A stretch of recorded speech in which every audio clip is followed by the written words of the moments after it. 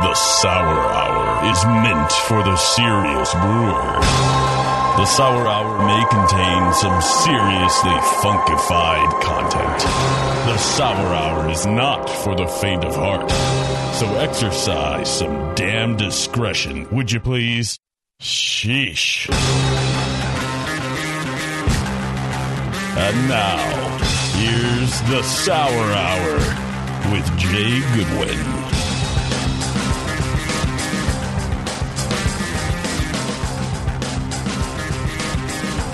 All right, it's that time. Another special edition episode, Scott. Should we just start calling it the show? I mean, at a certain point, if they're all special, it's just the show. This one's pretty special. Emergency meeting of the Sour Hour Brain Trust, but I got to give you all credit. You set this whole thing up. Yeah, the first show of this I've produced. I got to admit, I like just hosting better, so you can keep producing from now on. Well, this is the Sour Hour on the Brewing Network. I'm your host, Jay Goodwin from the Rare Barrel. We are not at the BN World Headquarters in downtown Concord. We're actually in Santa Rosa, California. And you may guess where we are. We're actually at the Russian River Brewing Company's taste room at the production brewery. It's great to be back here. I think the last time I was here was that poster back there, which was a nice, meeting of the minds. It was, what was it, Vinnie, a CBC? What was the event? Yeah, so it was the Sour Beer Symposium the day before the Craft Brewers Conference in San Francisco. And the idea was to bring together like-minded American producers of sour barrel-aged beers. And it just so happened that Jean Van Roy was our guest of honor that day as well, along with Jean and our friend Yvonne DeBates from De La Seine Brewery. And really the idea then was just to... There's a lot of new players in the funky beer world in America, and the idea was to get everyone together to share their ideas and hopefully help those younger brewers advance and all make good funky beer. Because, unlike pale ale, if someone has a bad pale ale, they'll probably have another pale ale someday. But if someone has a bad, barrel-aged, sour, funky beer, they may not come back to it because it's such extreme flavors. So hopefully that helped bring the elder statesmen with the young guys together. I got to say, it absolutely did for me. I was a young brewer at the brewery down in Orange County, and that's exactly what it did. And that's what we're trying to do on the show, too, here. But so you obviously heard our host today, Vinnie Trelurzo, the owner and brewmaster of Russian River Brewing Company. Thanks for having us so much. Of course. And the reason we're here in the first place is because we're here to talk to the main blenders of the Wild Friendship Blend American version. So also here we have Jean Van Roy, the owner, brewer, and blender at Cantillon. How's it going, John? Fine. Wait, John, John, I think I screwed this up when you were on the session pronouncing your name. So am I screwing it up saying Jean Van Roy, or are they screwing it up saying Jean Van Roy? Both are wrong. It's Jean Van Roy. But I understand. It's not a problem. Okay. Jean Van Roy? It's better. Better. Okay. Well, say Britannomyces. Britannomyces. It sounds so much better. I like that better, It sounds so much better when the Belgians in say French, we say more Britannomyces. Britannomyces. Wow, Yeah. such a beautiful language. And then English. Brett. Bread. You have to shout it, yeah. And then also we have here two people with, maybe an East Coast accent. We have Rob Todd and Jason Perkins from Allagash Brewing. The top two brewing minds at Allagash. And I have to say, I'm a little starstruck seeing you guys. I know Alex, who's also here, co-founder at the Rare Barrel. One of the beers that got us both in the craft beer was Allagash White, of course. And, this is just like being here for the symposium. I'm a little bit nervous, a little bit starstruck, but at the end of the day, hopefully learning more from you guys. So thank you for being here. Thanks for having us. Well, now you're one of the stars, though, Jay. What about you guys? You starstruck in Jay's presence? My hand is, shaking pretty bad so right is now. Vinny's, though. I mean, your beer's pretty good, Jay. As I said before we went on, the reason that Allagash and Russian River are here is still unknown. We're here because Jean is here. That's the truth. Well, it's a great honor to have all you guys. But yeah, so let's talk a little bit about why we're here. So we're recording this. It's the 6th, and tomorrow is going to be the American debut of the Wild Friendship Blend over at the pub at Russian River What's that going to look like tomorrow, Vinnie? Yeah, so we're shutting down the pub on Thursday, and which I guess that's May 7th, yeah. And it'll be the first time we've ever shut down the pub during the day. We don't ever do, food like this, so it's a totally different setup for us. It'll be a paired. Each food dish will have 2 or 3 beers paired with it, and of course, the Wild Friendship Blend will be the center attraction, but we've got multiple Allagash beers, multiple Cantillon beers, and then after the private sit-down lunch, we'll open the pub back up and have all the beers that are on, all the Cantillon beers on tap available to the general public as additional Allagash beer, and then some Wild Friendship Blend will pour by the glass. The thing about this beer is the Wild Friendship Blend is we all agreed at the beginning of this that no bottles would be sold to consumers to go. This is an all on-premise beer, and that's how it was in Belgium last year at the event at Cantillon, and how we'll do it at Russian River and Allagash. We have a event out there on Saturday. So, and it's probably worth having Jean talk about the idea of this blend to begin with, because it was Jean coming to Allagash and Russian River and asking if we'd like to blend our spontaneous beers together. And yeah, Jean, is that how it all started, or tell us a little bit the story about the first version of this blend? The story began in '98 when my father decided to invent the quintessence to promote the lambic beers, because in the 90s lambic it was the beginning of the success of the lambic, the new success for lambic. And in '98, to fest the 20th anniversary of the Brussels Goose Museum, my father wanted to give the opportunity to the visitors to taste all the beers of Cantillon, and all the beers paired with food coming from Brussels, so Brussels specialties, or food, the right pairing between food and beer. And it was a big success. And 3 years ago, I did it for the first time with a guest. I invited three Italian breweries, but each one with his own beers. And when I had the idea to do it with my American friends, naturally my talk go immediately to the producers of spontaneous fermentation beer, Rob, Jason, Vinnie, and to do something together. Not to produce a new beer, it's simply to the beer have the right name, I think, friendship. It was something in my idea to produce something together, friends, with beers close together, all beers from spontaneous fermentation, and the result was very nice. Awesome. And then even going one more step back, Rob and Jason, how did you guys meet John in the first place? Can you tell a little bit about the genesis of that? Well, I actually think I met John the first time during my honeymoon in Belgium. I actually dragged my wife over there for our honeymoon. Instead of going to the Bahamas and sitting on the beach, I brought her over to Belgium, and we toured breweries. So she was nice to put up with that, and that was my first time ever visiting Cantillon. It was an amazing experience to see it for the first time, and I think I've been back there easily a dozen times, and it's still an amazing place every single time I go.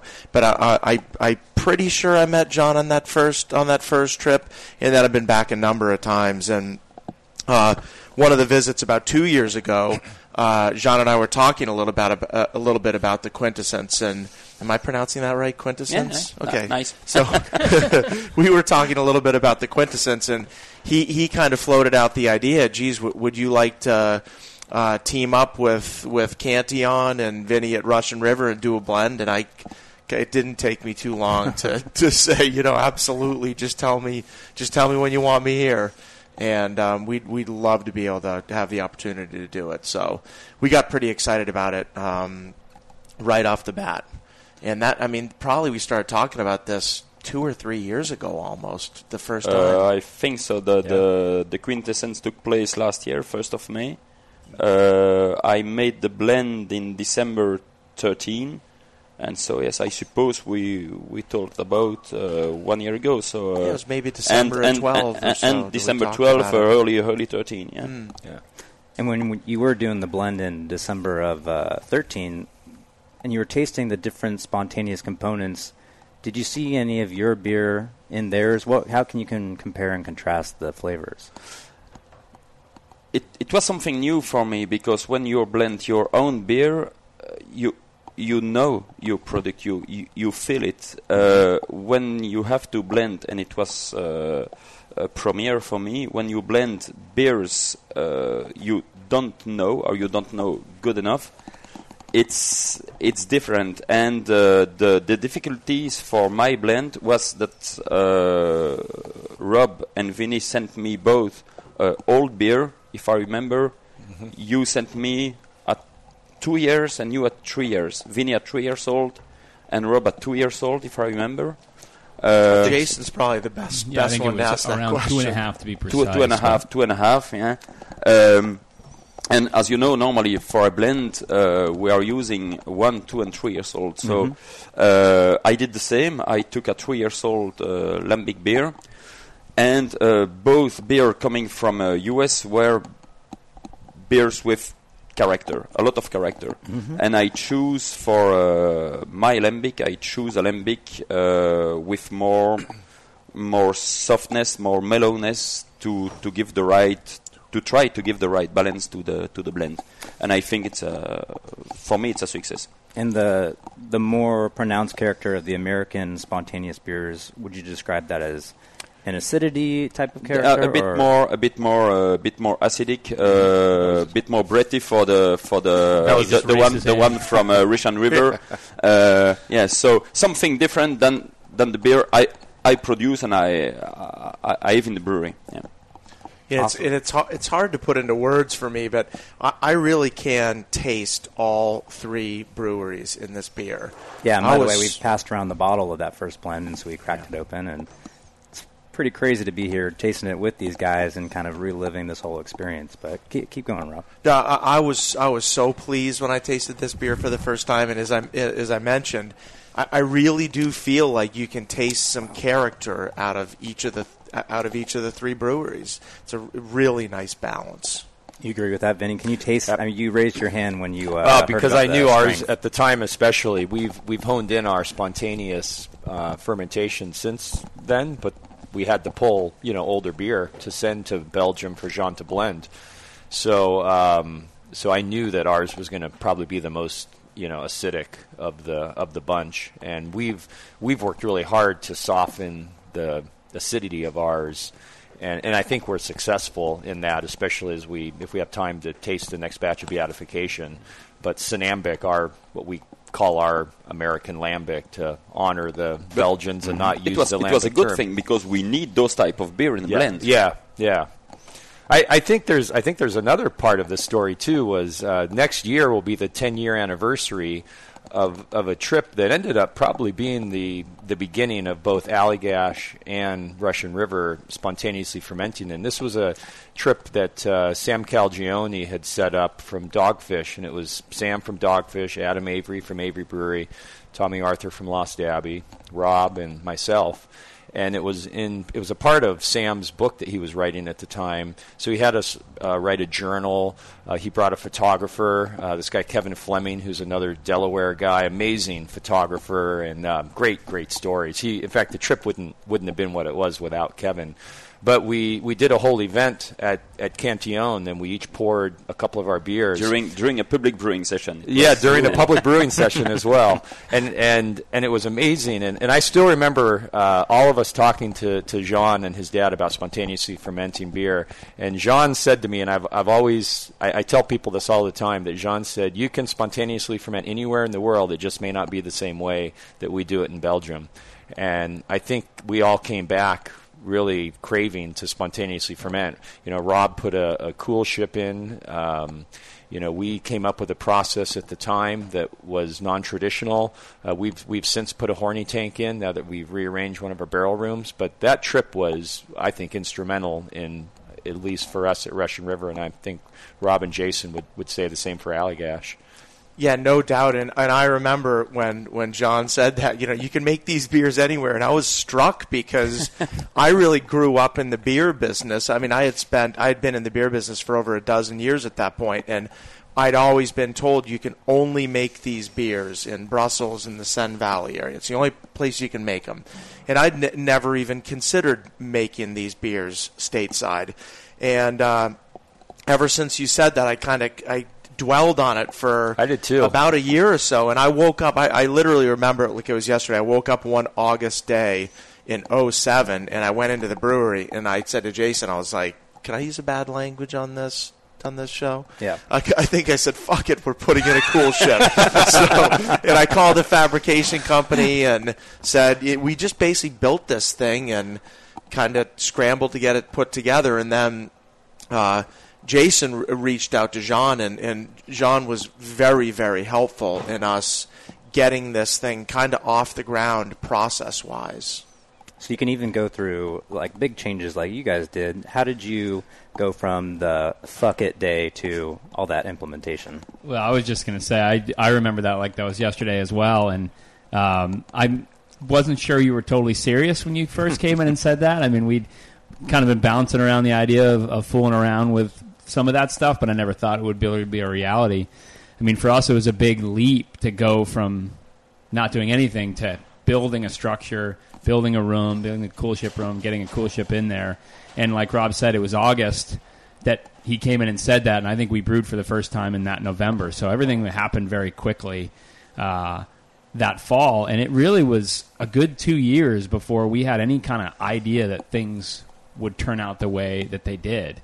So, I mean, we really called the whole thing an experiment for at least 3 years because it took that long to build stock and get something that we could actually blend with.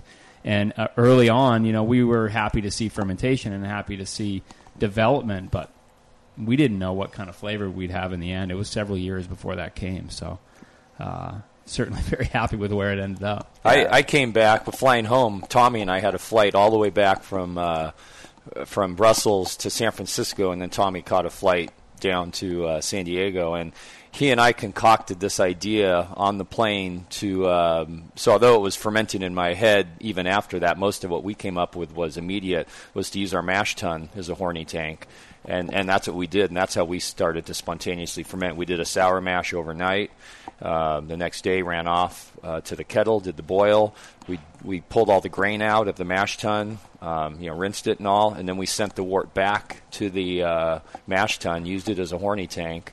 And I've done presentations for homebrewers and whatnot for this, and went in warmer. My thought was, so when you go to take food, handling training in California, they give you that red zone where your food shouldn't be at temperature because that's where bacteria grows. So I said, well, shit, that's the temperature we should be at. So we pumped the wort back and sent it in, and that was on a Saturday. I came in Sunday morning, and it must have been a little too warm, and there were so many bugs in the mash tun because we had a full Kreuzen fermentation going in our mash tun, and then we honed it in and worked it over a few years, and then eventually we put a horny tank in, which we have at our pub now. That's awesome. I mean, we have so much experience here with relatively newer spontaneous fermentation programs, and what I want to do next segment is kind of get in to each part of the process and see where you guys compare and contrast your different methods. I think there's a lot of similarities, but also some important differences there.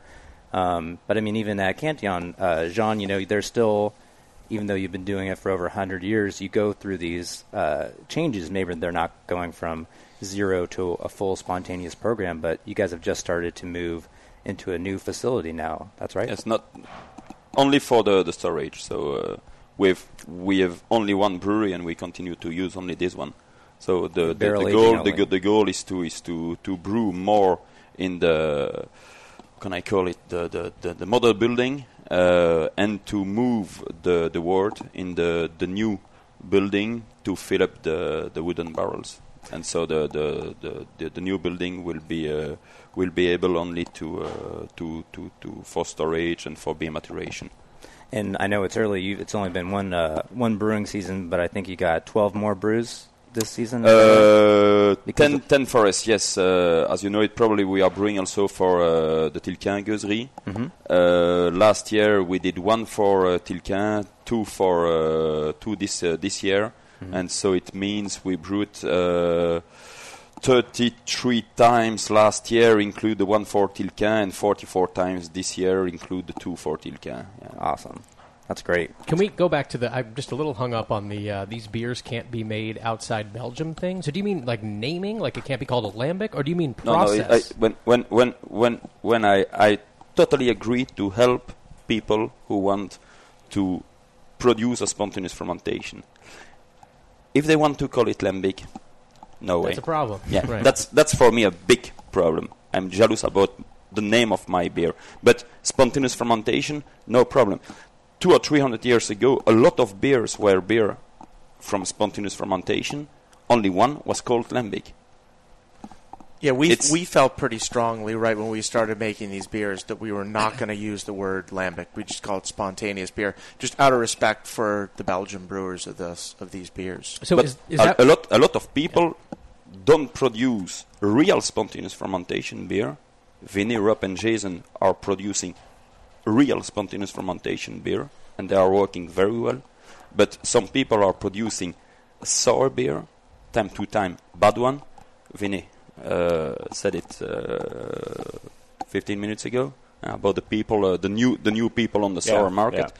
Yeah. And because the beer is sour, they call it lambic. So it's not a spontaneous fermentation. It's not a good beer, and they are giving the name of lambic to the beer. That's a big problem. Yeah. So we came up with this idea, synambic, Sonoma lambic contracted. It's playful. It's very clever. But it was still like we very much respect the lambic thing, and we would never call it lambic. And that was a part of the Sour Beer Symposium, was getting people like Rob and Jason and Peter Buchart from New Belgium, who also honors the lambic term and would never use the lambic term on a New Belgium label because he honors that tradition and hopefully lead by example as, elder statesmen of these types of beers in America. I mean, it's nothing compared to how long, Jean and his family have been making them. But that's why it was important to have them here for that event a few years ago as well, so that the young people in the industry could meet people like Jean. And at the time, Yvonne had worked at Cantillon for a little bit, and so he understood it. And so. But there is a lot of respect for lambic in US, and I don't know. Maybe a few brewery are speaking about lambic or gueuze producing a fake lambic, but the big problem is coming from Europe and mainly from Belgium. Maybe that's a problem. Yeah, you're more talking about a sweetened, not traditional lambic, right? For example. Ooh, you're putting me on the spot. But hypothetically, a lambic that is maybe follows a similar fermentation, but then maybe artificially sweetened. Yeah, it's today, even with the huge success for lambic and the huge demand for traditional lambic in Belgium, 98% of the beer called lambic, gueuze, cric, or framboise, so the fruit beers are industrial one, are fake one. Mm-hmm. Yeah. That's it's a big problem, and that's also why it's very difficult to try to protect the name if my colleagues use it to produce also a fake one. It's the fight will be very difficult. Yeah, it's working well so far. I mean, we started the Rare Barrel, and all we make is sour beer, but that's also all we call it. We call it American sour beer. We have not made a spontaneous beer at all. We don't even call that spontaneous, or we're in Alameda County. But I think you don't need it really. Allagash and Russian River didn't use the name of lambic. They have a huge success simply because the beer is very good. Yes. If you produce something good, you don't have to use another name. You don't have to steal a name. Absolutely. You guys worked hard Simply, for it, yeah. and you perfected it. And this is a great example that we're tasting right now. Let's take a quick break, and then I want to get more into, like I said, that comparing and contrasting each of your different approaches to the spontaneous beer, because there are a lot of people out there who want to make this style, and we want to make sure when they do approach that they're doing it the right way. So let's take a quick break, and we'll be right back. This is the Sour Hour on the Brewing Network.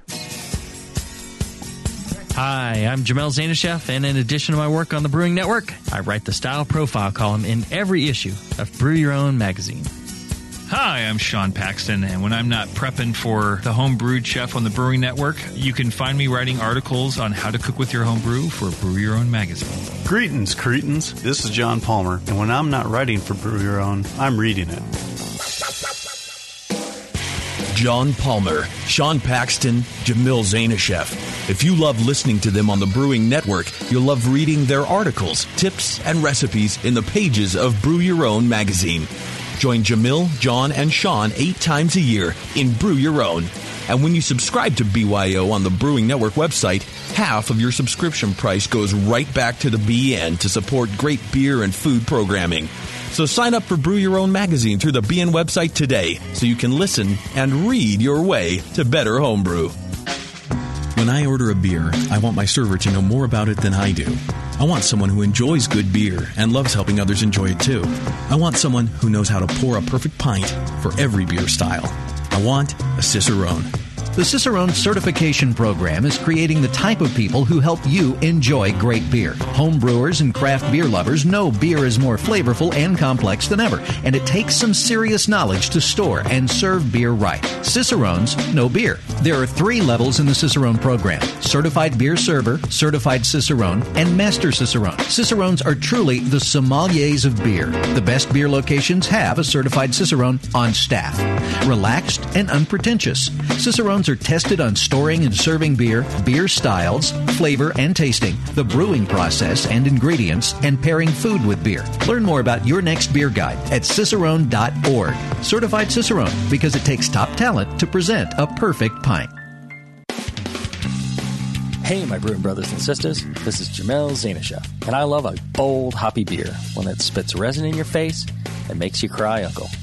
There are a lot of great hoppy beers out there, but at Heretic, we want to make something as bold, dank, and resiny as possible. We use hops at every chance we get, including multiple dry hop additions. The result is Heretic Evil Cousin. This light golden, 8% Imperial IPA has an easy malt character that helps take the edge off the massive bittering, but it takes a back seat to the in-your-face hop character. We make sure this beer finishes dry so the hops can jump out and slam you in the taste buds. If you can't get enough hoppy goodness, Evil Cousin is your cup of tea. Cheers.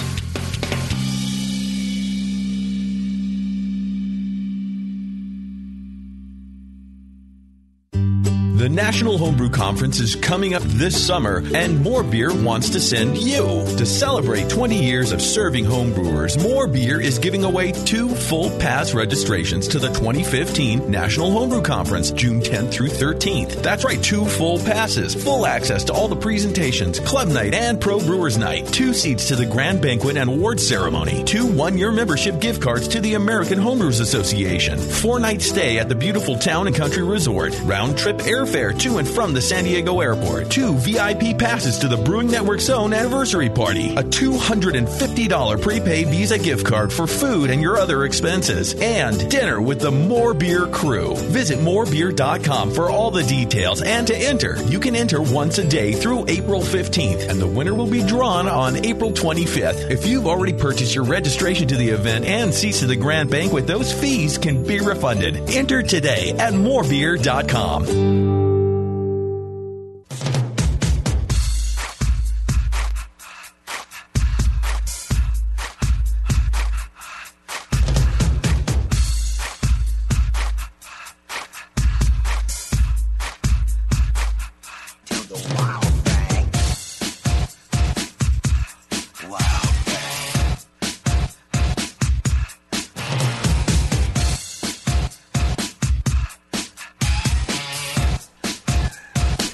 All right. We're back on the Sour Hour, talking about the Wild Friendship Blend with Cantillon, Russian River, and Allagash. You know what I love about this this rejoiner is all of our guests who are a generation past us always go, oh, Tone Loc. Like Vinnie just went, oh, Tone Loc. And like Sante Adarius, Tim from Sante Adarius, when he heard this, he was like, oh, I can picture myself making out on my couch with my 17-year-old girlfriend the first time I heard this song. But I also said Tone Loc because Dogfish had just had Tone Loc play at a party at the Craft Brewers Conference. That sounded like a good time, though. I missed it, too. I missed it. Big name. Yeah. Wow. All sorts of fun stuff going on at CBC. So, yeah, we're back, and now we actually have now we're going to be the envy of all beer geeks. We have both blends in front of us, and as Vinny reminded me during the break, we didn't really get a chance too much to talk about the first one. So, Vinny, why don't you lead us off? How's it tasting to you? I haven't had this. It's the first time I've tried them side by side. This will be the first time I've tried them side by side too. So, well, this is excellent. We can do a live tasting. And I haven't had the Belgian blend for some time now. So I think we had a few bottles at our employee Christmas party. And excellent. I think the first one was certainly holding up very well. Jean, you mentioned it has a nice, fine, soft flavor to it. Was that true to the original blend? Do you find some difference in the age of the Belgian version? But I think we can compare it. It's not the same beer. I sent the same beer I used it for the blend, but I think that Vinnie and Rob used it another batch. Yeah. So it's here we feel the difference. Yeah, absolutely. There's a little bit of a clarity difference. Is there any reason for that? Do you guys think, or is that just me in my glass? It could be where maybe you got the beer from the bottle, because I might even be just the opposite. Okay. Well, are you more cloudy on the Allagash version or the? It's not because the beer is not pasteurized. Yeah. We pasteurize. We pasteurize this batch. Yeah. So were you not supposed to? Were you guys going for clarity in these beers? Is that a priority? No. I get if you don't shake the first one, it's the beer is clear enough. I think it's just different parts. I get more in the aroma on the Belgian blend, the one that was blended at a bit more sourness on the American one, and then a little more, and I think the American one's maybe a little lighter in body, maybe more sourness on which one did you say, John? The American one. Oh, okay. So do you you have a goal in mind with these blends, like I'm going to achieve, or do you just kind of blend and taste as you go, and when it's right, it's right? I believe they're talking to you, John. Sorry. Can you repeat your question? I don't think any of the other three, Jason, Rob, or I can even speak. I was tasting and focused on my beer. Yes, sorry. Okay. Now I'm wondering when you blend, if you have a goal in mind, here's kind of what I want it to taste like, and then you blend looking for that goal, or do you blend and taste and you just kind of know when it's right? No, I've never a goal, because when I blend, I begin my blend with the old beer, with the 3 years old beer, and I don't know what I will find. I don't research something special, and I build my blend on base of the 3 years old beer. So if I'm beginning with something soft, vinous, with woody and vanilla flavors, I will need something stronger with more sourness for the 2 and the 1 years old. If I found a 3 years old with more character, more sourness, I need more softness and more mellowness for the 1 and the 2 years. So it's a question of feeling. It's very difficult to explain. And how are you guys blending your American versions of these spontaneous beers? So yesterday, when we were at our pub, and Jean was over there, and we were brewing a conventional hoppy beer, but I opened the roll up of the barrel room, and we started tasting some different beers, and then we started talking about our process and how we do it now. And I was telling them how we now brew each beer with different residence time in the horny tank at potentially different temperature, and so it gives us a whole palette of batches to pull from. So for us, a batch of Sinambic is 10 wine barrels, and so we'll go into a blending session with like 10 to work from, but they're not all brewed the same. I mean, they're the same recipe, but there are different times in the horny tank at different temperatures and so on and so forth. So it gives us more to pull from. So we go in with no goal in mind, just blend the best beer we can, but we're also not following the tradition like Jean does of 3, 2, and 1 year old beer. We will blend whatever we blend to make the best beer. And then also we use a lot of Sinambic to bring up acidity in other beers like Temptation, Supplication, Consecration. Those beers will often have Sinambic blended into them. And so you're talking about starting to do more manipulation of your variables like horny tank time. What are you seeing affects most, like 2 main variables of sour beer, which would be acidity and then Brett aromatics? Are you seeing some trends there? We're seeing acidity being the biggest difference. So when we went in with the horny tank, I thought that the 3 variables to lead up to good flavor and aroma would be the amount of time in the horny tank, the temperature of the wort, and what was in the barrels before. We quickly proved that what was in the barrels before didn't matter because we started trying batches with just clean barrels from our winemaker partners, who I absolutely know have no Brett or anything weird in their barrels. And some of our absolute best Sinambic batches came from barrels that didn't have anything in them before, nothing funky. So we then narrowed it down to time in the horny tank and temperature as being the 2 most variables to gain Brett flavor, acidity, other wild yeast characteristics. We've worked out that we have 17 microorganisms in our barrel room. Wow! So we've worked with a lab over in Napa to work that out. And I think Cantillon, didn't you do a project, Jean, where you worked with the university or something to figure out the product is over since 2 years now, but during 3 years, yes, the University of Ghent in Flanders analyzed 2 different batches during 3 years, and the results are very nice because with the DNA of yeast and bacterium, the goal was to decrease the number of yeast and bacterium present in the beer because some of them were exactly the same, like the famous Lambicus. Everyone knows today that Lambicus don't exist or didn't exist, unfortunately. I love this name. But they discovered with the new equipment, they discovered new yeast and new bacterium present in the lambic, and so we are still around 100 different yeast and bacterium active in the lambic, in the Cantillon lambic, and they made the reflection so that in the analyze 16 yeast and 8 bacterium are playing an important role in the fermentation. It means 24 different strains playing an important role in the lambic fermentation. That's huge. Yeah. And Jason, I know you guys had your beers evaluated by, I believe, as a student locally at Davis, and they kind of looked in some similar things. Did you guys learn anything from that?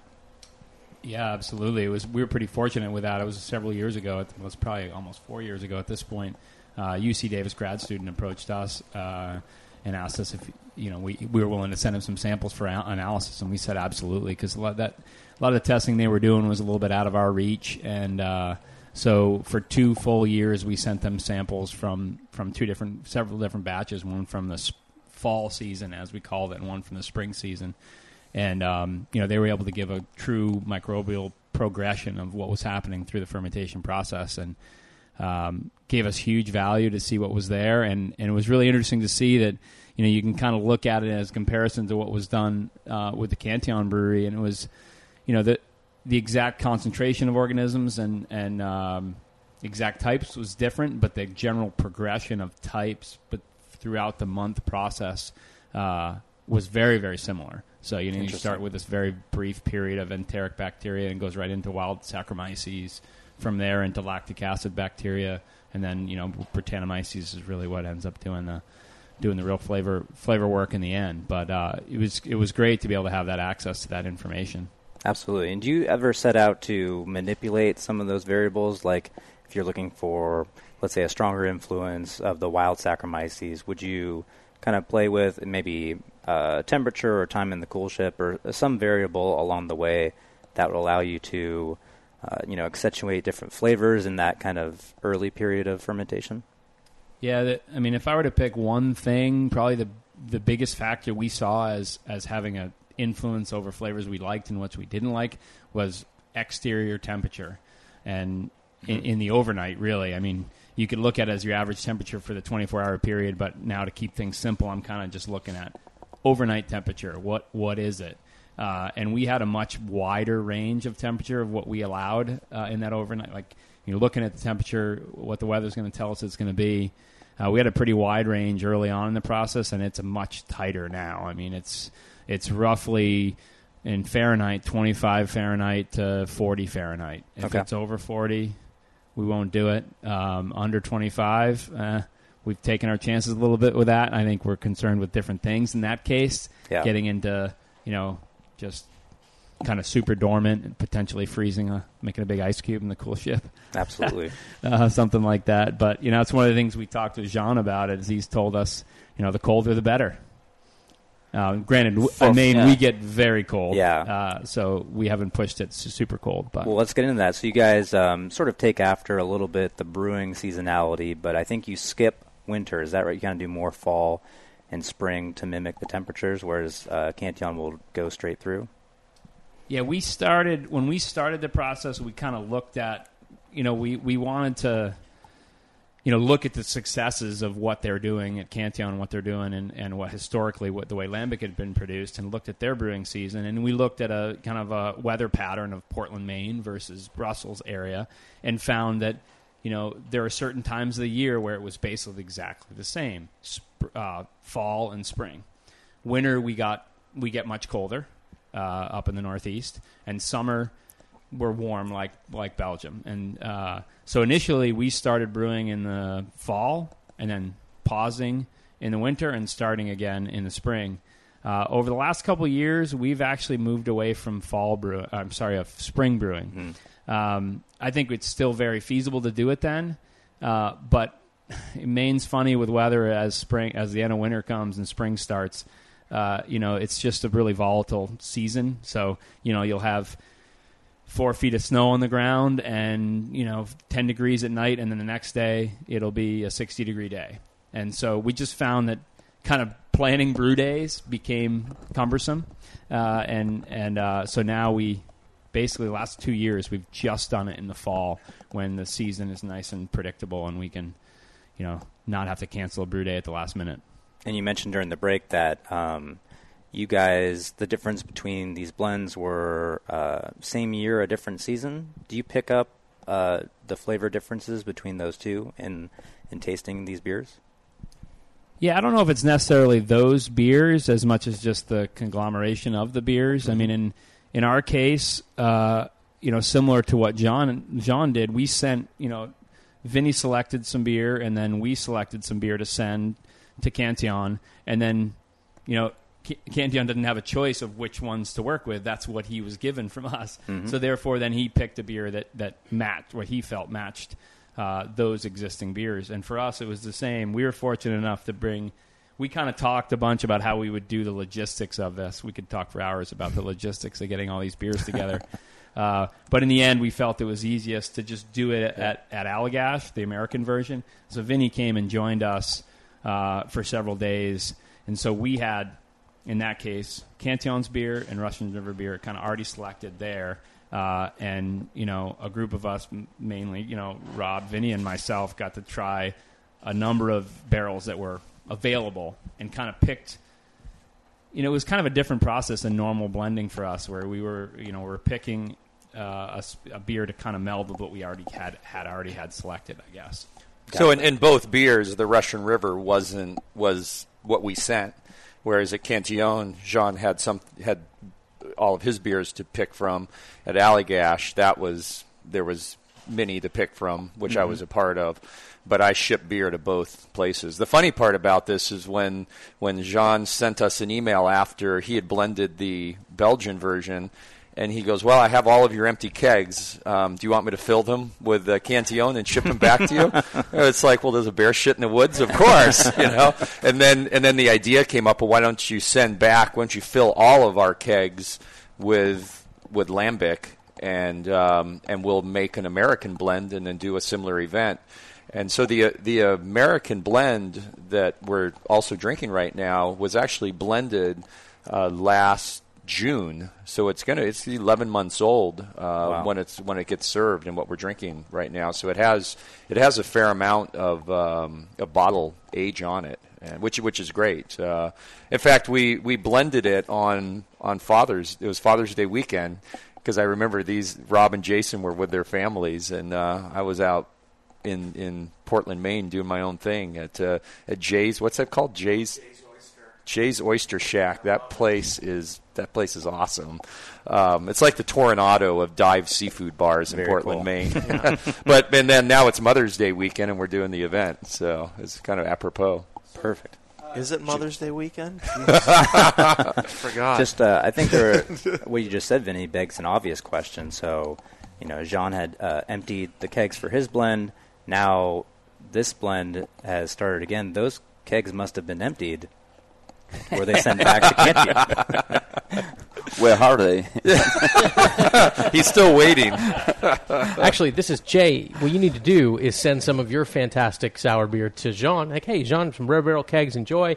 And then maybe you'll get that question. Hey, I got these empties. You want me to send some Cantillon back to the Rare Barrel? That's putting the cart before the horse. I thought that was like my best reporter question ever. Like, can I confirm a third blend right now?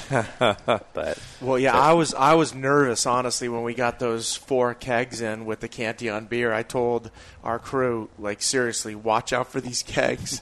Keep them under lock and key, because there's probably a lot of people who would love to get their hands on them. So I was nervous when those kegs were sitting there before they were actually added to the blend. Awesome. Did I hear some murmurings about theft as it pertains to this beer? I thought I heard something like that. Am I wrong? I had just heard a couple bottles might have disappeared from Cantillon during the event in Brussels, but it sounds like it was other beers that might have... Maybe. I don't remember it, but it's possible, yeah. It's but a lot of people ask for it. Right. It's rare. It's something very special, coming from three well-known breweries. It's a beer a bit compared as gold. All right, it was me. But my guilt is eating me alive. But we, as Vinnie said it, we don't sell it. So the goal is not to sell it to take away. So time to time we open it at the brewery for friends, but that's it. Well, it tastes like gold, so I'm happy that we get some today. It's gold in color? Absolutely. It tastes like gold? So I promised to get into a little bit of nitty-gritty on some of the process details. So what I'd like to do is maybe, Jean, ask you about the traditional sort of hot side, the brewing of the wort for a spontaneous beer, and then kind of get the Allagash and Russian River perspective. Where do you guys differ? It can be a small detail, maybe like the age of the hop or a certain mash temperature, mash step that you get to, but maybe explain the traditional way, and then you guys can chime in as to where you differ. So we are working with 35% malted wheat, malted barley, Pilsen. We are using the turbid mash method. So we begin the mash, the machine at 48, then 56 and 66, and at 56 and 66, I'm speaking in Celsius. Sorry. We empty the mash tun to fill one of the two boiling kettle with the liquid. And the goal there is to begin to boil it, to reach the boiling, but not to evaporate something. So it's to reach 100 degrees and to develop more dextrins. During this time, we had warm water in the mash tun to reach the saccharification, 72 degrees. There we stop the propellers. We are waiting 15 minutes. And we begin the filtration with the wort, and we fill up the other boiling tun. when the mash tun is empty, the turbid mash is coming back in the mash tun to increase to 78 degrees, so the final saccharification, and we continue to filtrate. We continue the filtration. During the boil, a very long boil, 4 hours, we had hop. We are working with an average of 250-300 grams hop per hectoliters. Mm-hmm. And we are working with aged hop, 2 or 3 years. Yeah. Right now, at the end of the season, I worked with a blend of Allertau 2010 and Allertau 2014. Okay. Yeah. And then pump up. So then pump up hop filtration. We evaporate during the boiling 20-25% of the volume. So we pump up 9,500 to 10,000 liters, and we evaporate between 2,000 and 2,500 liters. The goal is to reach the day after the brew, so after the cooling, 12.5 Plato. So we pump up the liquid on the cool ship at end of the day between 4 and 5 p.m.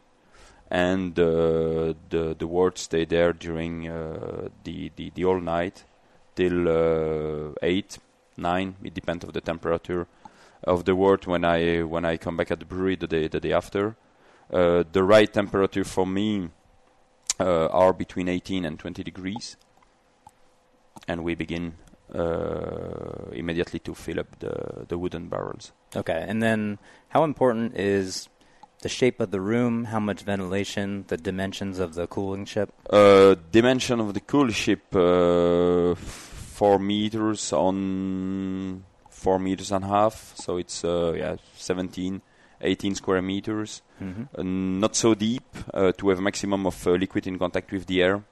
I think that the dimension of the tun, yes, 4 meters on 4 meters, and deep 25 centimeters, 30 centimeters. Mm-hmm. So we can put on the cool ship around 7,000 liters, and yes, we need 1 night to cool all the liquid.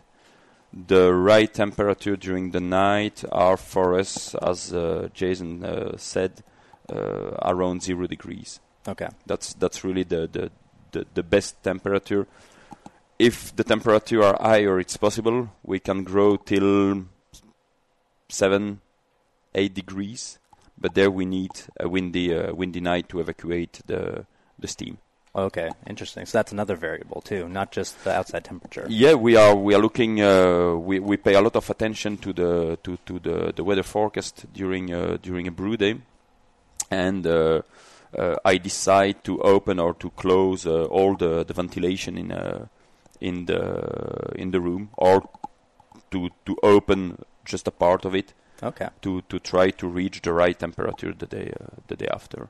Yeah, and during the night I'm sleeping, and the wild yeast are working. Wild yeast coming from the air and coming from the building itself, because we are speaking about the yeast, the airborne yeast, but we don't have to forget that a lot of yeast are coming from the building itself. Absolutely. It gets steamy up there, and then there's some condensation and all that. Yeah. So why don't we start there at the end with the cool ship, where you guys are knocking the wort out, and any differences there for you guys?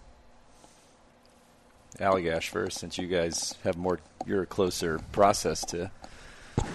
Yeah, Vinnie's correct. We are similar in a lot of ways to the process that John just described, and we are also running a turbid mash. We're also using aged hops, also long boil, etc.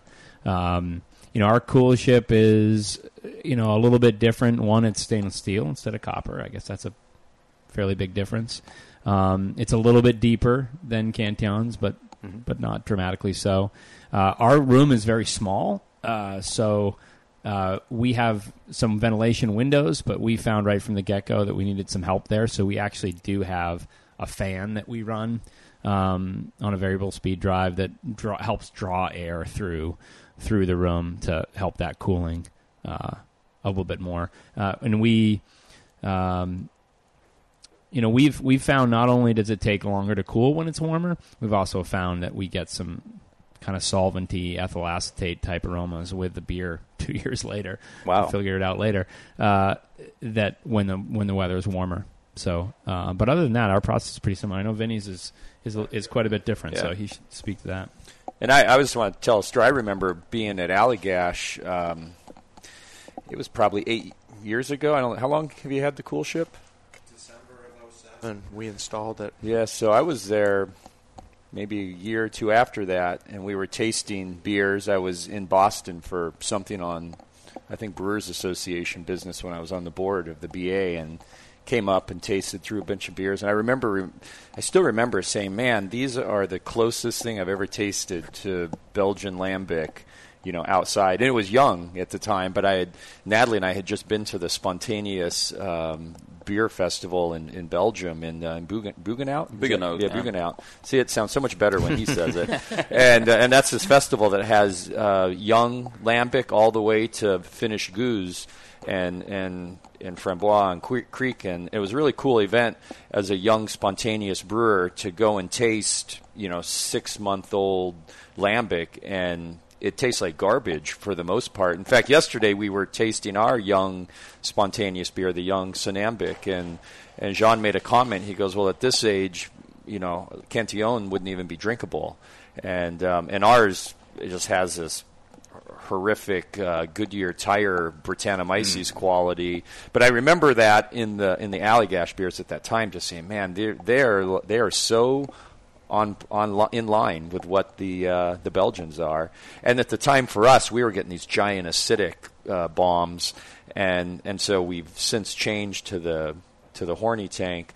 But ours is long and deep, because that's all that would fit in. And I kept going back to what Jean told us 9 years ago when Rob and I were in Belgium together, along with our other American brewer friends, that you can make spontaneous beer anywhere in the world. You just may have a different process. And so I really embraced that as we went from the mash tun horny tank idea to our mash tun as a horny tank compared to actually having a proper tank. And as I jokingly say, if you've ever been in our pub and seen the horny tank in our barrel room there, it just looks like a giant men's urinal at the ballpark. It's 19 feet long. It's a trough, yeah. And so we do a traditional malt bill as Jean does. We use aged hops. That's probably one area where we need to be better at is really being focused on how old they are, and sometimes we'll grab some hops that probably aren't quite old enough, and so we're getting more alpha acid. I don't know where Allagash sits on this, but it's definitely a critical area that I think we need to be better at.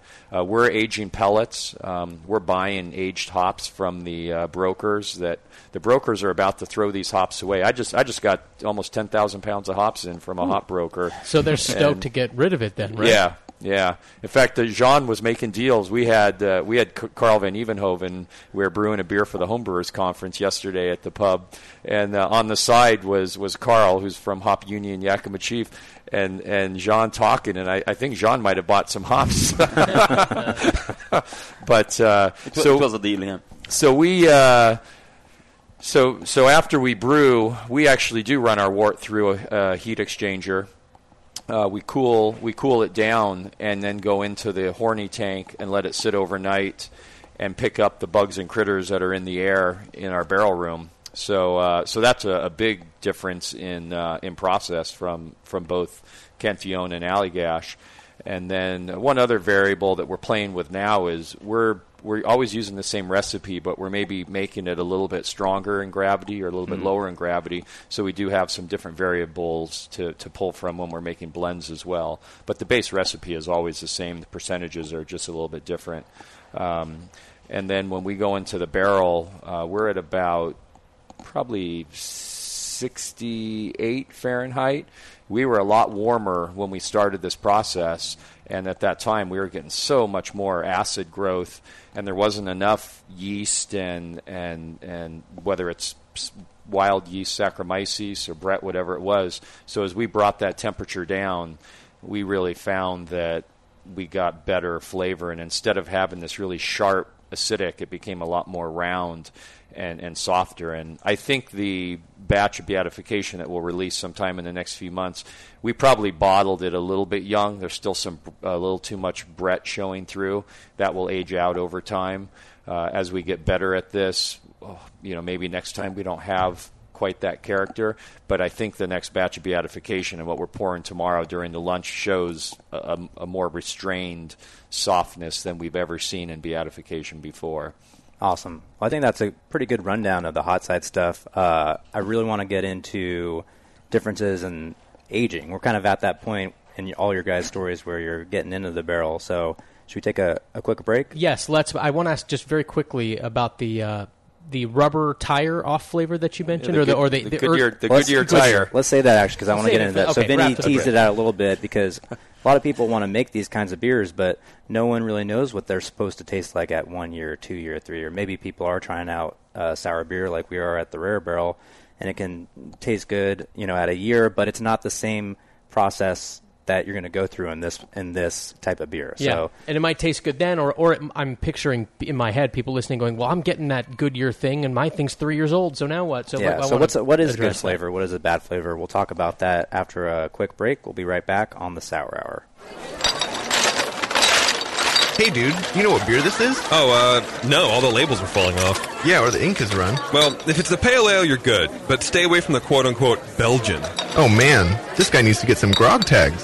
Grog tags are reusable, write-on, wipe-off, commercial-grade bottle labels for your brew. The guys at Grog Tag are homebrewers. They wanted great-looking, sturdy labels for your bottles, buckets, carboys, kegs, and growlers. They also wanted a label that not only looks good, but can be easily removed and reapplied during bottling without that nasty glue residue being left behind. No residue, water-resistant, and ice chest approved. Grog tags stay on in water or an ice chest, and they stay legible. Visit grogtag.com to customize your label or coaster from dozens of different templates for free and see how awesome your bottles can look. It's that pseudo-Belgian. Yeah, we're getting him some Grog tags, dude. Grog Tag. At least your beer will look good. grogtag.com. BN Army, I'm here to talk seriously for a second. You all are partially responsible for something explosive, and it's time you answer for it. Moonlight Meadery is exploding. Yeah, exploding across the country. Wait, they just landed in Australia with insane quality meads. With nearly 70 different varieties of mead on the market, Moonlight Meadery has blown up the mead category and completely reinvented it. Seriously? What? Seriously? What? You're paying money for that watered-down mead when you could have a Moonlight mead?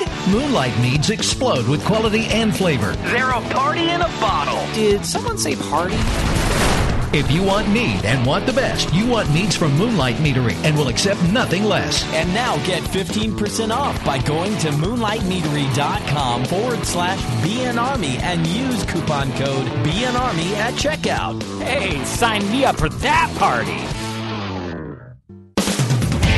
The best thing to happen to brewer's yeast in a century is from White Labs. For pro brewers and home brewers, yeast in the new Pure Pitch package powered by FlexCell technology redefines how fresh your yeast can really be. That's because your yeast is cultured, grown, and delivered all in the same Pure Pitch package. It's never been transferred and never been exposed to the environment. Pure Pitch is powered by White Labs' proprietary FlexCell container, which took 6 years to develop and is designed to be the best home your yeast has ever traveled in. Just cut open a Pure Pitch package and pitch the purest yeast possible. Learn more about Pure Pitch, powered by FlexCell technology, at whitelabs.com. And while you're there, sign up for one of the many great classes White Labs offers, like Yeast Essentials 2.0, coming up August 22nd and 23rd, or any one of their great workshops for brewers, distillers, and vintners. Pure Pitch from White Labs. 6 years to develop, refine, and perfect. 2 seconds to open.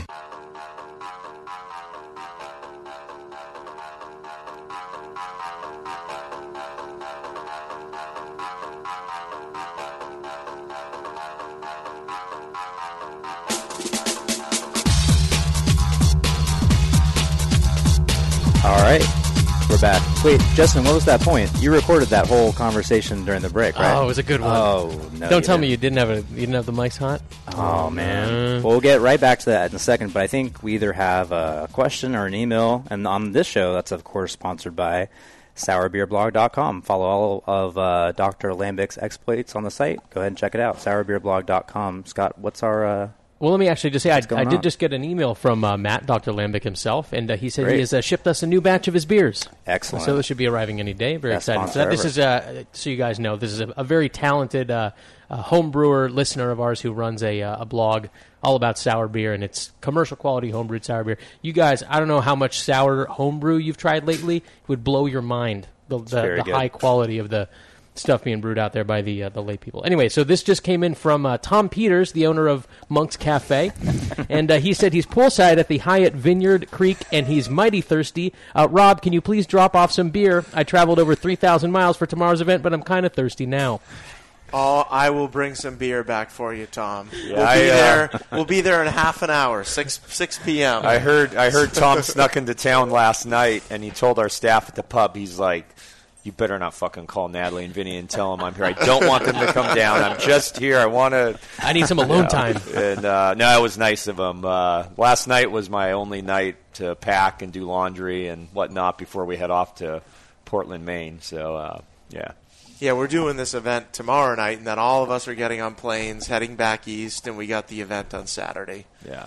So it's I don't know who's going to be at your event, but we've got so Tom Peters from Monks flew all the way out. Dave Keene and his wife Jennifer are coming up from the Tornado San Francisco.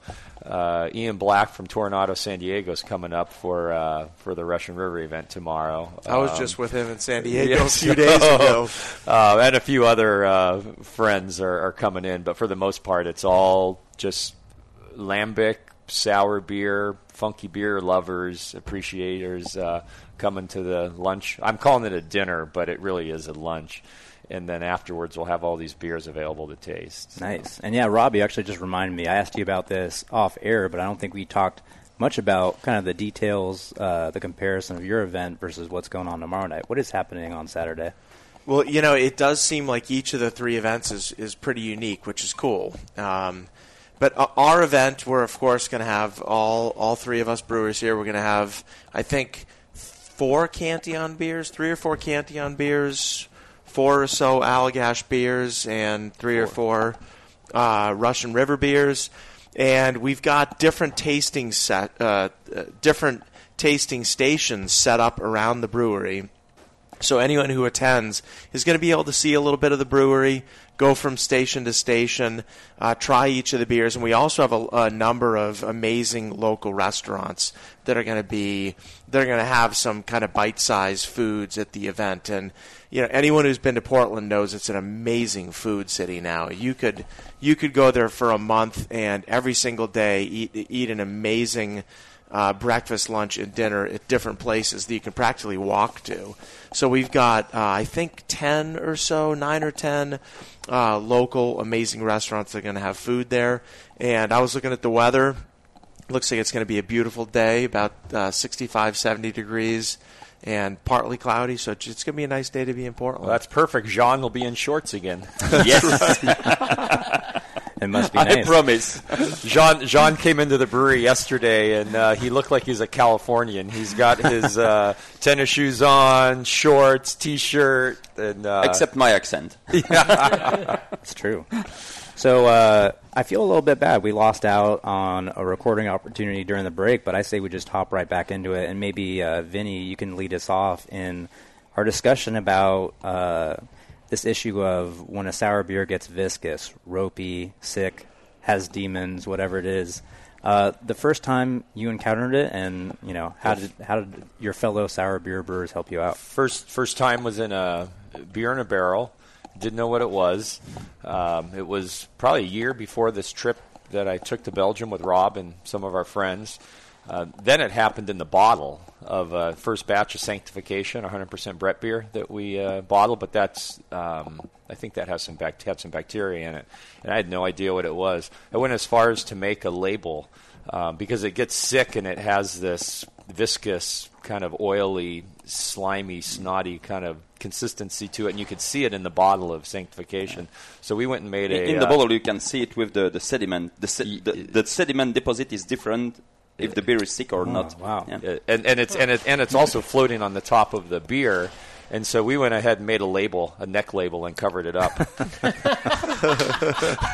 And then it's a good solution. And then a few months later, we were in Belgium. Natalie and I were in Belgium. It was a month after Rob and I were there together. And Natalie and I are there, and Jean taught me all about a beer being sick and what it was, and that it's a pH thing, and PDO is doing its thing. And there's multiple strains of Pediococcus, so it could be a strain, its pH, it's a couple. There's a few things a few dynamics that affect it, and it doesn't bother me. I think it makes our beer more rich and robust, and there's a trend now in the craft beer world in America to make these kettle sour beers that's all lacto driven, and that's well and fine, but to get rich roundness and mouthfeel, you have to have PDO, I think, and I've learned that from Jean. I agree. Yeah. It's here at the Cantillon Brewery. Yes, we have.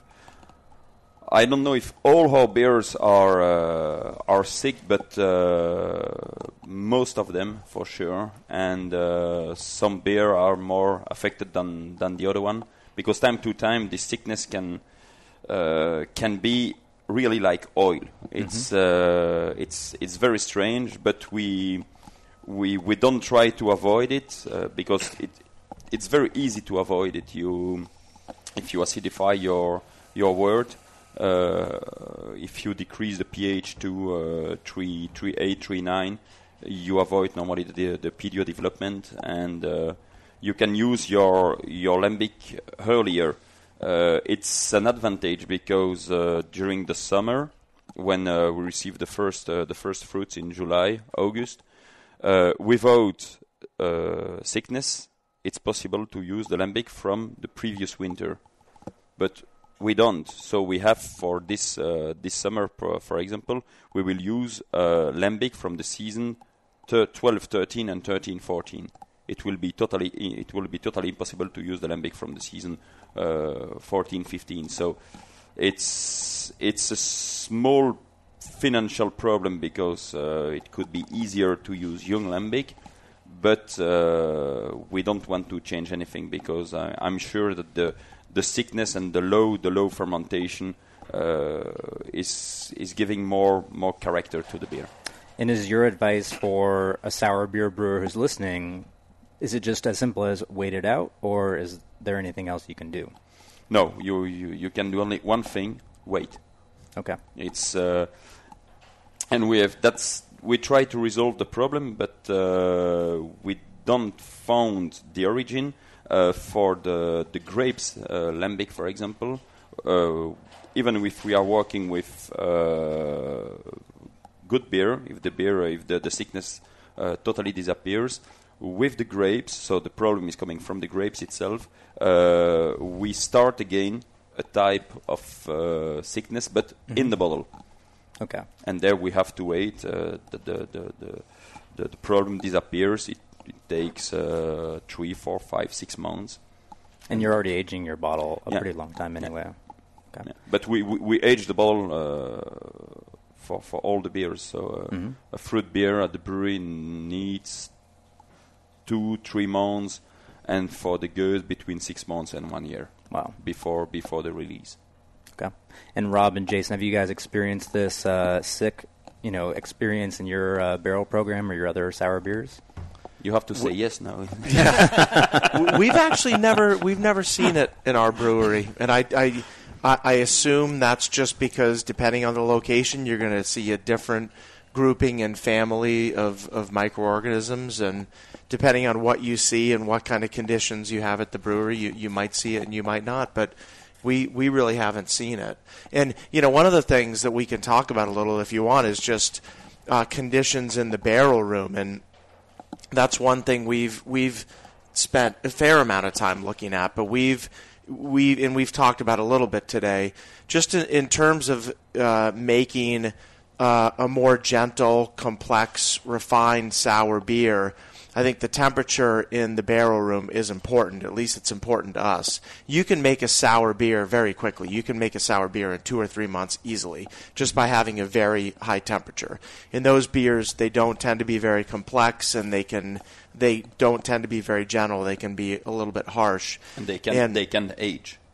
What's that? They can't age. A That's beer produce it faster, have more difficulties to age. What happens when you try to age a beer like that? I don't know because you've never tried. We don't produce it. No names, but some brewers are using beer produced faster, and when you taste such a beer after 4 or 5 years, you feel it. I think that there's an important balance you need to strike between having the cellars warm enough so all the microorganisms can do their work, but not having it so warm that the process goes too quickly, or that you have some microbes that dominate the fermentation, like Acetobacter, which gives you essentially vinegar. So is that going to depend on the barrel room, or is there a sort of range you can give people? We're at Russian River. We're at 58 to 62, and honestly, I prefer us when we're closer to 58. We've cooled down our barrel rooms very significantly compared to where we were when we started doing funky beers. Not just spontaneous, but temptation, supplication, consecration. I like our beers much better now. I think they're rounder, they're softer. And just like Rob and Jason were saying, the temperature has such a big part of what these beers are, and to make them rounder and softer, it's a time thing. And I know there's American craft brewers out there that are trying to speed up the souring process, and that's one type of sour funky beer. But barrel beers that are using PDO specifically for souring, you really need to go, low and slow, and just wait it out and be patient, and you get such soft, round flavors. And when we bottle, we bottle and we wait about 2 or 3 months before releasing the beers. Not quite as long as Cantillon, but one of the reasons we wait, we get bottle conditioning pretty fast on temptation, supplication, consecration. We get carbonation within 2 weeks. We're waiting the extra 8 to 10 weeks just in case the beer gets sick again and gets ropey in the bottle, and then we'd have a recall situation. So that's one of the reasons why we're waiting it out. I think you just came up with 2 new Russian River sours. We got carbonation and recall situation. I would drink both of those. That's something we absolutely copied at the Rare Barrel. So we do the 8 to 10 weeks because, we are scared of sending a beer out there that may taste good and is fully carbonated, and then if we just held on to it that extra month, we would have seen that it was just about to turn sick. And not something maybe a lot of sour beer brewers understand this at this point, but it's not something I think that's very well understood by the consumer. But there's a lot of young entrants into this. I mean, it seems like everyone's making funky beer now in the American craft beer. You see the influence you guys have had? You've affected so many people's lives. I mean, I remember at the first GABF that we entered Temptation, it was in 2000, there was one category that you could enter a funky beer into. Now there's like 5 or 6, There's actually only almost too many now, But that's where it's gone. So. And the categories are crowded. Not only are there many more of them, but there are a lot of beers being entered in each of them. Yeah. Which is cool. It's good to see the proliferation and the appreciation of the style. You just got 2 more sour beers right there. We go. You should see our anti-shun list. You got a list? Right. Well, let's see. Did you work with Travis? Yeah, I've got a few of those. Yeah, so our old brewer, Travis Smith, who now is at Society, when he and I worked together, we had the anti-shun list, which was rather crude and rude if you know Travis. But Procrastination's still coming out soon, though, right? It is next week. Next week, okay. And we have to give Grumpy Eric Rose at Hollister a nod for that one. That was his idea. Nice. So. Well, yeah, you make a good point that there are a lot of new entrants in American sour beer driven by a lot of what you guys have done in the past. One thing we're trying to do at the show is get as many talented sour beer makers on to explain their process, so we're spreading that information faster.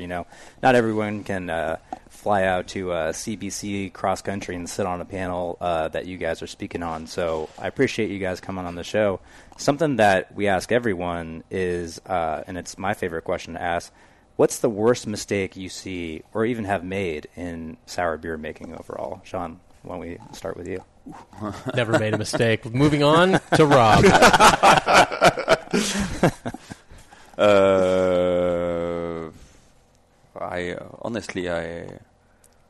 It can even be. I don't know. I'm making mistakes for sure, but the worst one. Well, I'll take a few too. It's all about education. Probably. If you want to think of it, to produce 25 years ago a blend with apples, sour apples, and with Yvon de Batz from de la Seine, and the beer was not so bad, but we gave to the beer a crazy name. So in cider, traditional cider in French, I call it cidre fermier, so cider from the farm, and we gave the name to this beer Lambidre, so the contraction of lambic and cidre, Lambidre fermier.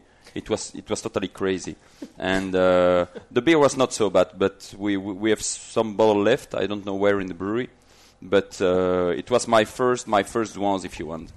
Yeah, but 25 years ago with a very, very bad name. What about it's not really a mistake, to be honest. But see, I knew it. But I'm searching. If I found one, you. Well, I'll ask you.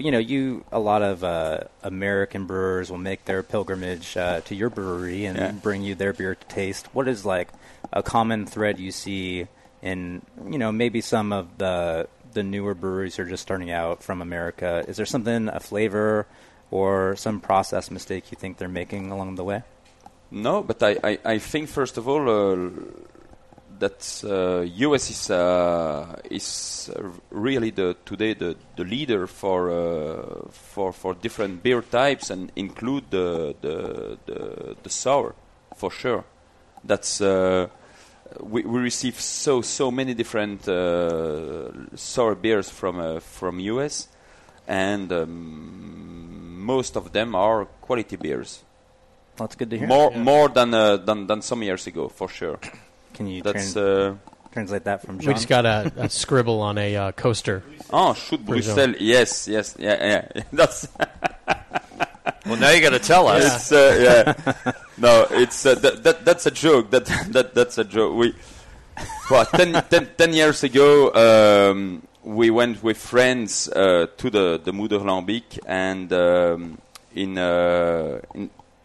in this time, it was possible to get for free postcards, and one of those postcards was with Brussels garbage, Brussels sprout. And we were a bit drunk, and a friend of mine told me, you never use Brussels sprout. And I told him, I will do it. And 1 week or 2 weeks later, I made an experiment, very small, 20-30 liters, a blend of lambic with Brussels sprout. And how was it? It was a mistake. If you like Brussels sprout, nice. If you don't like it, it was probably the worst beer I produced. Yeah, but tasted Brussels sprout. Yeah, for sure. We call that interesting. But yeah, interesting. Yeah. See, all this time I thought he was saying Brussels proud. It's sprout. I got it. I got it. The funny thing is, right before I thought I recognized that name. I saw a bottle of it on eBay. To be honest, it's the same than the Lambidre. Those bottles are somewhere in the brewery. I don't know where exactly, but it's that's a real joke. I call this beer the final Zwans. You know the Zwans beer. Zwans is so I produce Zwans each year. And it's that's the best drawings I could make, but only for the name, not for the beer quality. Awesome. How about let's go around the table, Rob? Can you think of something, Jason? Biggest mistake in sour beer making. Could be one. We've had plenty of problems. Matina Rosa, the whole first batch of Matina Rosa, which is sitting right over there, was a problem. Yeah, we've had plenty of re-fermentation issues, that's for sure, with beers that didn't re-ferment all the way. I don't know. I mean, I think the one thing that I tell people who are just getting into it is you got to go into making funky beers with the expectation that you're going to dump a fair amount of beer. And I think that the mistakes that I've tasted in other people's beers, who knows where they come from, but you got to go. Part of the process of making these beers is choosing the right beers in the end. So we often say, with spontaneous beer or wild production, barrel beers, we control everything we can control, and then the blending kind of is the piece that brings it all together at the end. Because there's a fair amount that you can't control when you're aging beer in a barrel, and certainly when you're spontaneously fermenting. So you've got to kind of go into the expectation that some of that beer is going to get dumped. And so, I think that there are certainly some people who go out there and they're making these beers and they've invested money in them, and they feel pressure to put it in a bottle to pay the bills. But you kind of got to go in it from the get-go that's you're not going to get every drop of that beer you make. And you think that goes for homebrewers too? That you shouldn't try and pitch Brett, for a lack of a better whatever.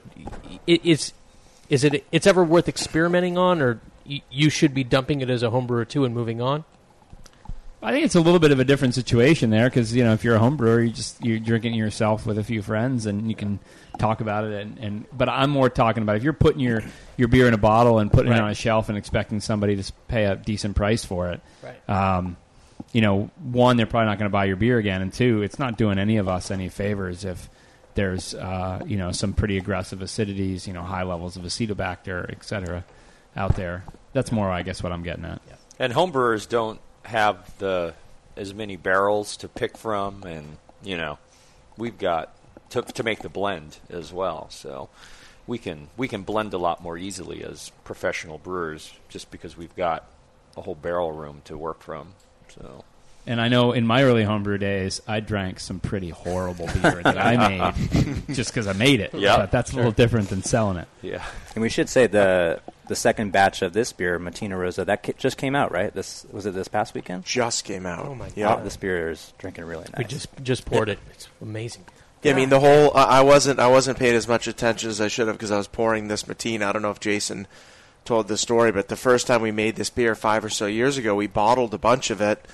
It was, I want to say, it was the first beer we'd ever bottled in these split champagne bottles, which we paid a lot of money for, and about a third of the bottles, 20% of the bottles, they just didn't re-ferment in the bottle. And we've got a bunch of guesses as to why, and it's kind of neither here nor there, I guess, now. But we didn't sell the entire batch, and it hurt after taking 2.5 years to make a beer and then bottling it in these split champagne bottles to just not be able to sell it. And, of course, we had told people it was going to come out on a certain date, and we had to say, sorry, it's just not coming out. Oh, man. And then it took us another 5 years to come out with the next batch. Wow. The farther you go along, the harder it gets, Bad brew day, down the drain, that's the easiest. Labeled bottle that you just blended and you love it, and 90% of it's good, that's a great takeaway for the people listening, that you guys went all the way and you still had the mind on quality to say, this isn't fully representative of what we think our sour beers can be. That's great. Funny thing is, too, I just thought of this. We now have an instrument we just bought that could have tested the carbonation in the bottles without piercing the bottle. Still have the bottles? It's a new high-tech piece of equipment that'll tell us carbonation with literally a laser beam going through the bottle that says the carbonation.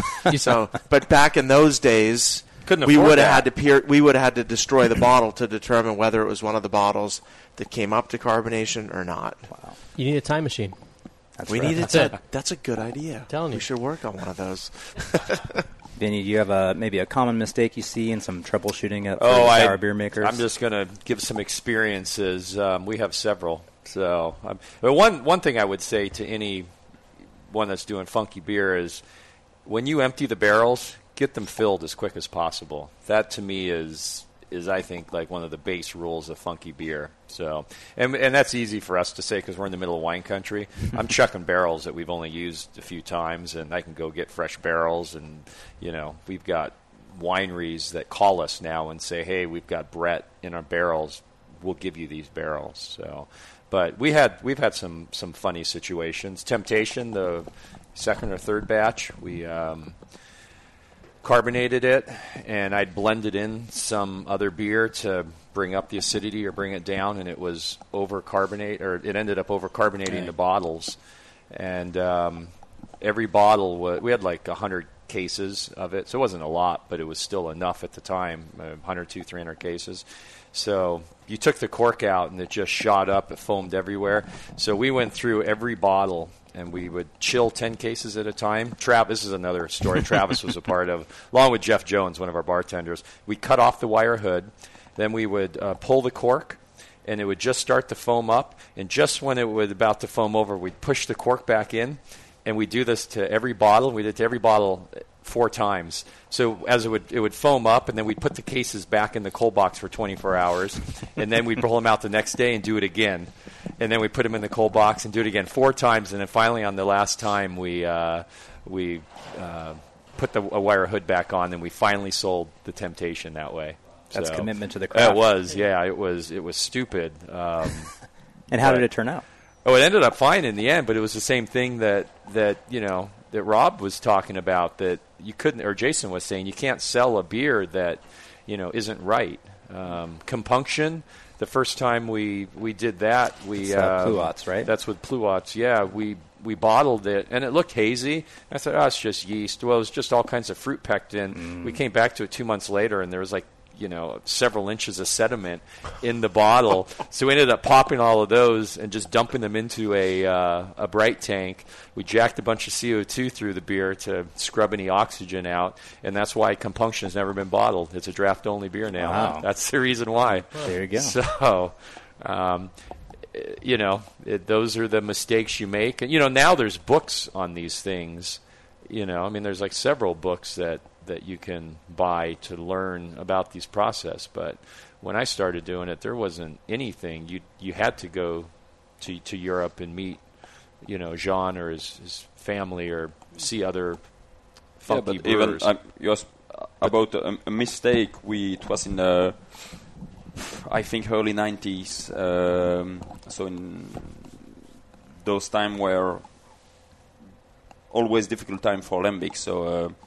Financially, it was not easy for the Cantillon brewery, and I remember with my father we made a blend, and we decided to use a barrel with a woody flavor. So some time to time, some barrels are giving but flavor, and normally the best way is to throw up the beer and to certainly to not use it. But there, it was a question of money. We did it, and unfortunately, we found back those bad flavor in all the blend. And so, in place of lose 200 liters, we lost 2,000 liters. Ooh. So it's, but it was a long time ago. It was a long time ago. Well, just that story just reminded me, speaking of a long time ago, we had a listener question we got in, and we debated a little bit if it was appropriate, and Vinnie and I started to talk about it, and it was about back sweetening of beer, and we decided it may be a good opportunity to just bring up and sort of get a little more of the history of Cantillon, when Cantillon, wasn't the beer it is today. Maybe it was 35 years ago. I was telling them about the bottle we drank, and then you sent Natalie and I home. I think it was like a 30-year-old bottle. I think. And you talked about your dad. It was a beer from the 70s, I think. Yeah. You talked about it was a period when your dad transitioned from. Sweetening. So my father took the brewery over in 68, 69. and so he arrived in the brewery during the worst period for lambic, because the most difficult time were the 70s and the 80s, and to try to save the brewery, because in the 60s, in fact, the sweet lambic, the fake lambic arrived on the market, and during 3 years, my father used saccharin to sweet the lambic. Really? Yeah, during from 76 to 79. Just I think. to try to compete. Yeah. But with traditional lambic, as I say, we never betrayed our beer. So we always produce a traditional lambic. But the only way to sweet it was to work with saccharin or aspartame. And my father used saccharin during 3 years. And finally, after 3 years, no difference between the sweet one for the selling, between the sweet one of the traditional one, and we stopped. But during 3 seasons, we use saccharin in the Cantillon lambic. He must have hated doing that. Did he just hate it? Yes, but it was for him when it's not going as you want. Yeah, you got to do what you got to do. You have to do something. You have to react, and it was because the sweet beer had so huge success. So it was for him in this time the only way to try to save the brewery. Sure. It was survival, right? Yeah, sure. And in 78, finally, he had this great idea to open the brewery and to make a museum, the Brussels Goose Museum. And finally, if Cantillon is still in activity today, it's certainly due to the museum. It's the tourism who saved the brewery and who saved the lambic in Brussels, because without the museum, Brussels, the lambic city, should certainly have no more lambic brewery in the city. Certainly not. Jean, I'm such a fan of Cantillon that hearing you tell that story about back sweetening one of your beers, it sounds to me like that. It was for the goose. We did it only for the goose, not for the fruit beers. Just okay. Yeah. It still sounds like the American hiker story whose arm got caught under a boulder and he cut it off himself just so he could live.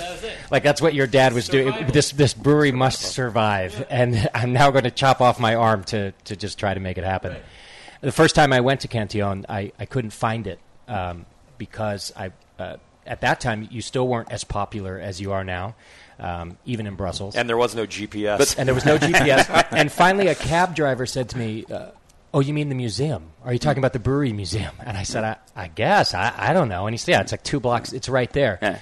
And it was then that I realized that is what saved your brewery. Yeah. You know, it's today with a lot of success.